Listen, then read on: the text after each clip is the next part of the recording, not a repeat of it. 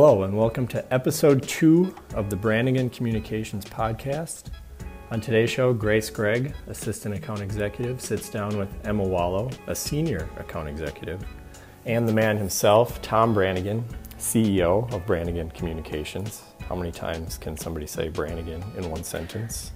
On today's show, we discuss overcoming self-limiting fears in the workplace and how a lot of these things that can hold us back in our professional development are really in our own heads and not at all the way other people see us. Also discussed were Enneagram personality tests, a big topic of conversation in the Brannigan Communications office. And then just a discussion of culture and how important culture is to any workplace, and especially here at Brannigan, where it's something we try to cultivate and develop and improve upon all the time. So I'm going to throw it over to Grace. Enjoy the show.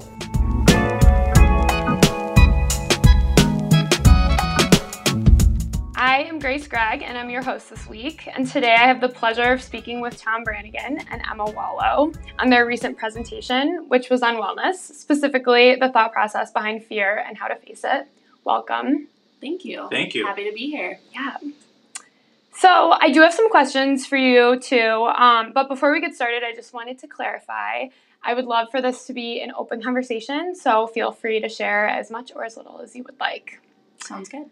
So my first question is, can you start off by explaining how you thought of this presentation topic?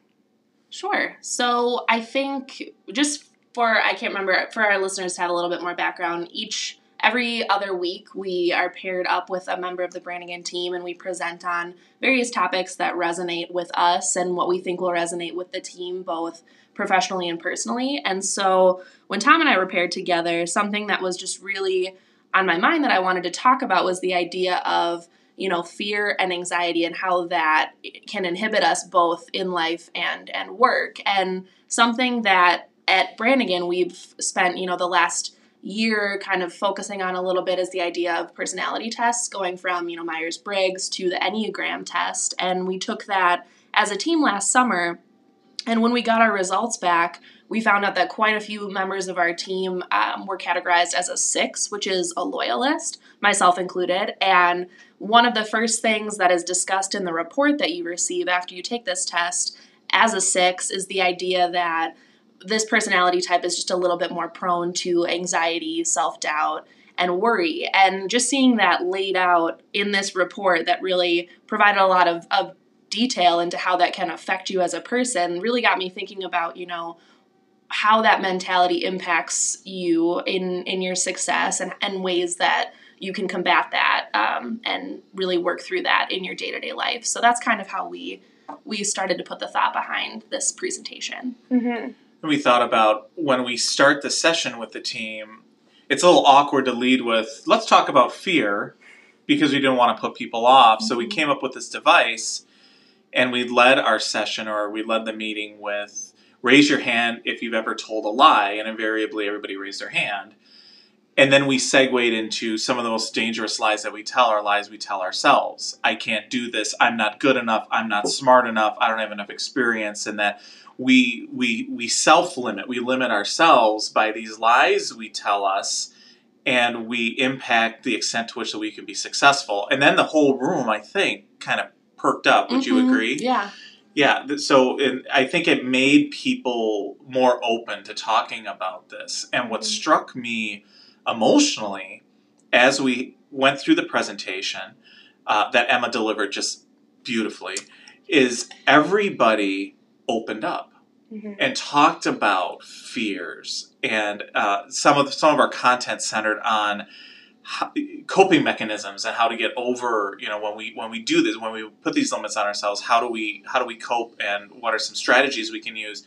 And I was really struck by how open our team became, and in sharing all of that, I thought it brought us closer together because we have a lot of the same as shared issues. Mm-hmm. So from that conversation, I thought that was super cool. It was very powerful. How do you think how do you think that encompasses the culture that you've built here at Brannigan? Well, I like to think that we have a culture, and you've heard me say this before. I don't think there's any illusion that we're all best friends and we all hang out on the weekend and all that. But there is a sense that we genuinely care about each other and consider it a blessing to be able to work together. And there is a sense that people have your back here, and that people really care past what have you churned out today, what have you written today, or what idea did you come up with today. Life has to be more than that. So I think you two are ultimate arbiters of that as people who work here. But I like to think that we foster that kind of sense of, hey, we're all in this together, and let's be practical and do good work and do great work and all that. But at the same time, we're all people, and we all suffer from the human condition and have insecurities and things that we get excited about, and sharing our feelings with each other is a really important part of it. I hope that we fostered that here. As someone who's been at the company for almost 3 years now, I've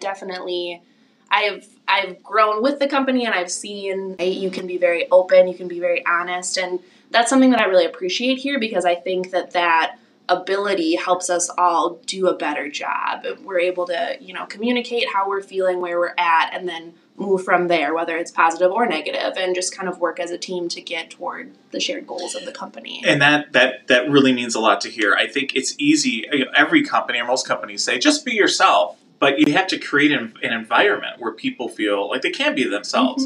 And if Emma comes to work one day and she's having a bad day, she's entitled to have a bad day. And nobody's keeping score. Or if I come to work and I'm stressed out, this isn't about keeping score. It's about, come to work and do the best job you can and be there for each other.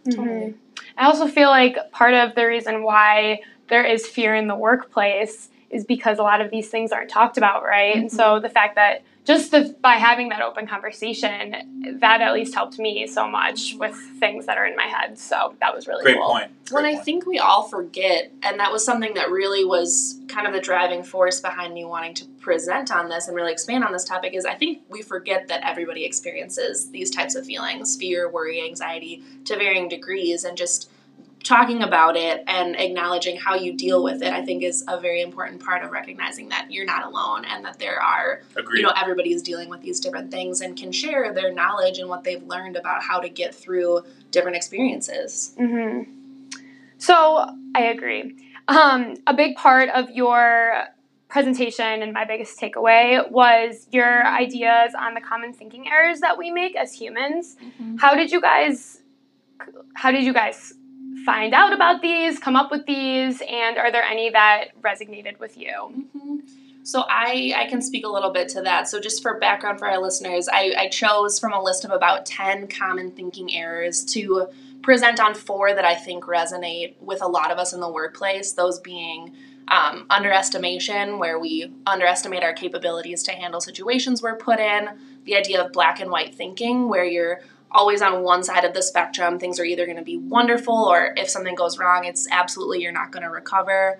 The idea of catastrophizing, which is also along that same vein, just having a mistake happen and then not knowing that you're going to bounce back and really blowing it kind of out of proportion in your mind.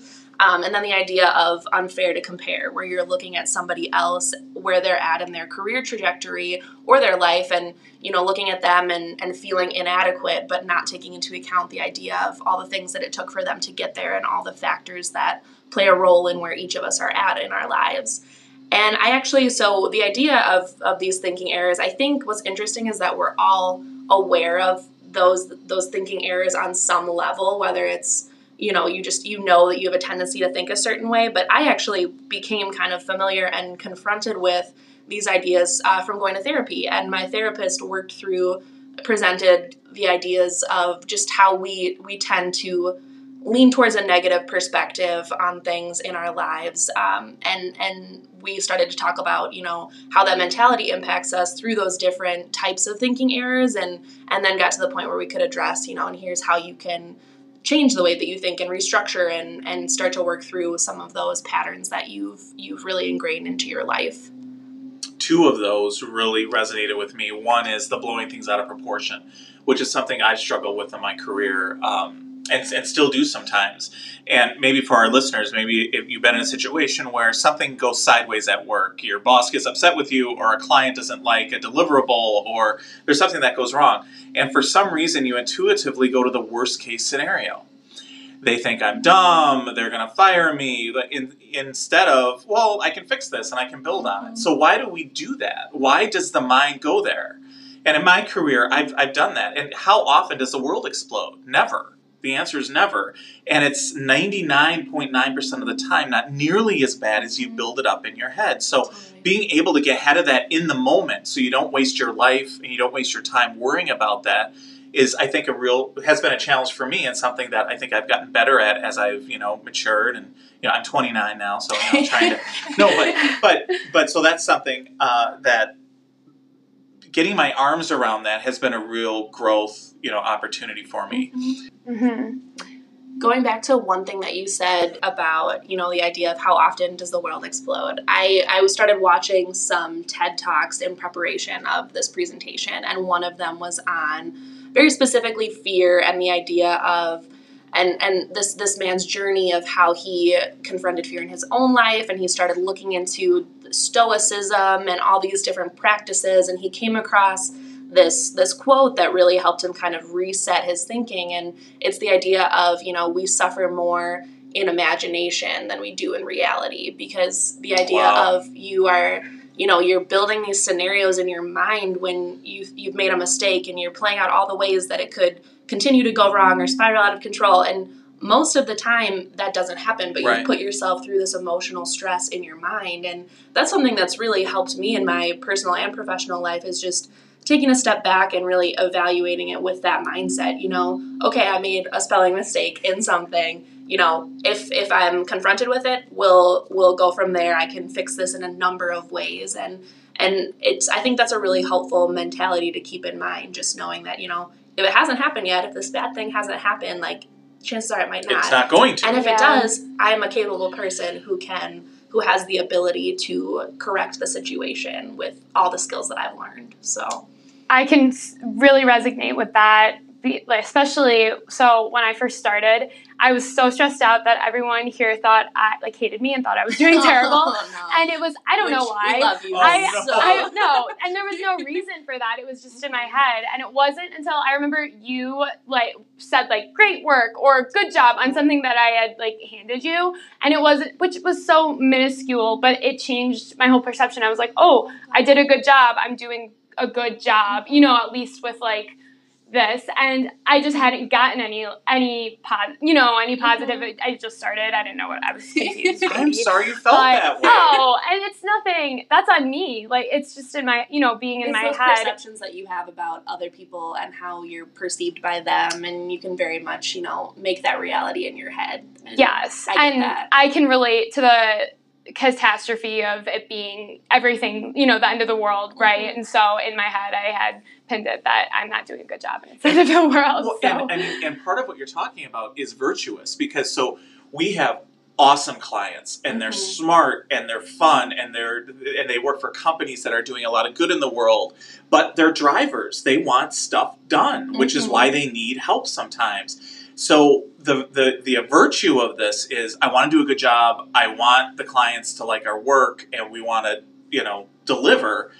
But you can't let that drive you to a lot of fear either. Mm-hmm. And even going off of that, something that struck me near the end of our presentation was that I hadn't even realized was contributing to wanting to speak about this topic, but was my realization that starting out, this was my first full-time job. I had internships before this, but just knowing that, when you're a young junior staff member, everything feels like the stakes feel so high. And what I love about our company and the people who work here is that we are all so passionate about wanting to do a good job for ourselves, for our company, for each other, for our clients. And I just think that there's, that line where it's yes, we want to do a good job, but don't let that get you in a mindset that of where you're afraid to make mistakes or where you're afraid to be yourself.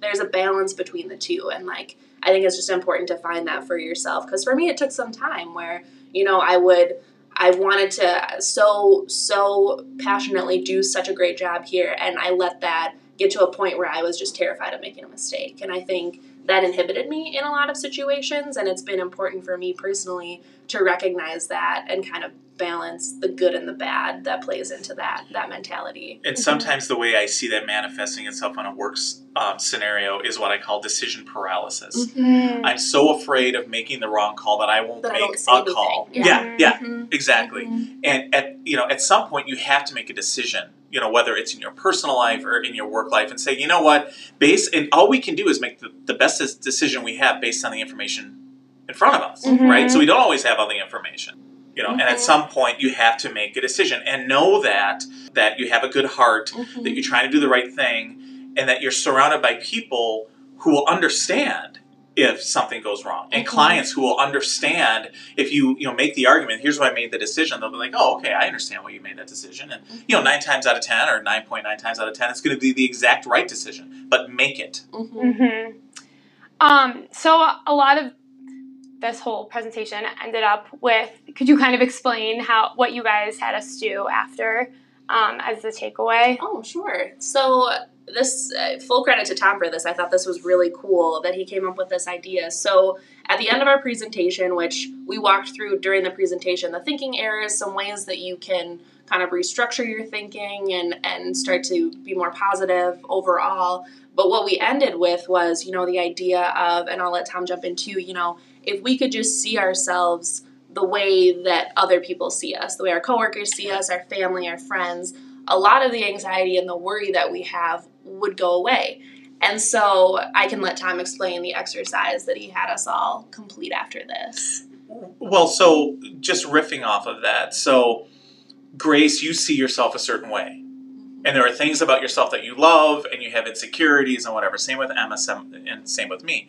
But if you saw you the way we saw you, you would run for president.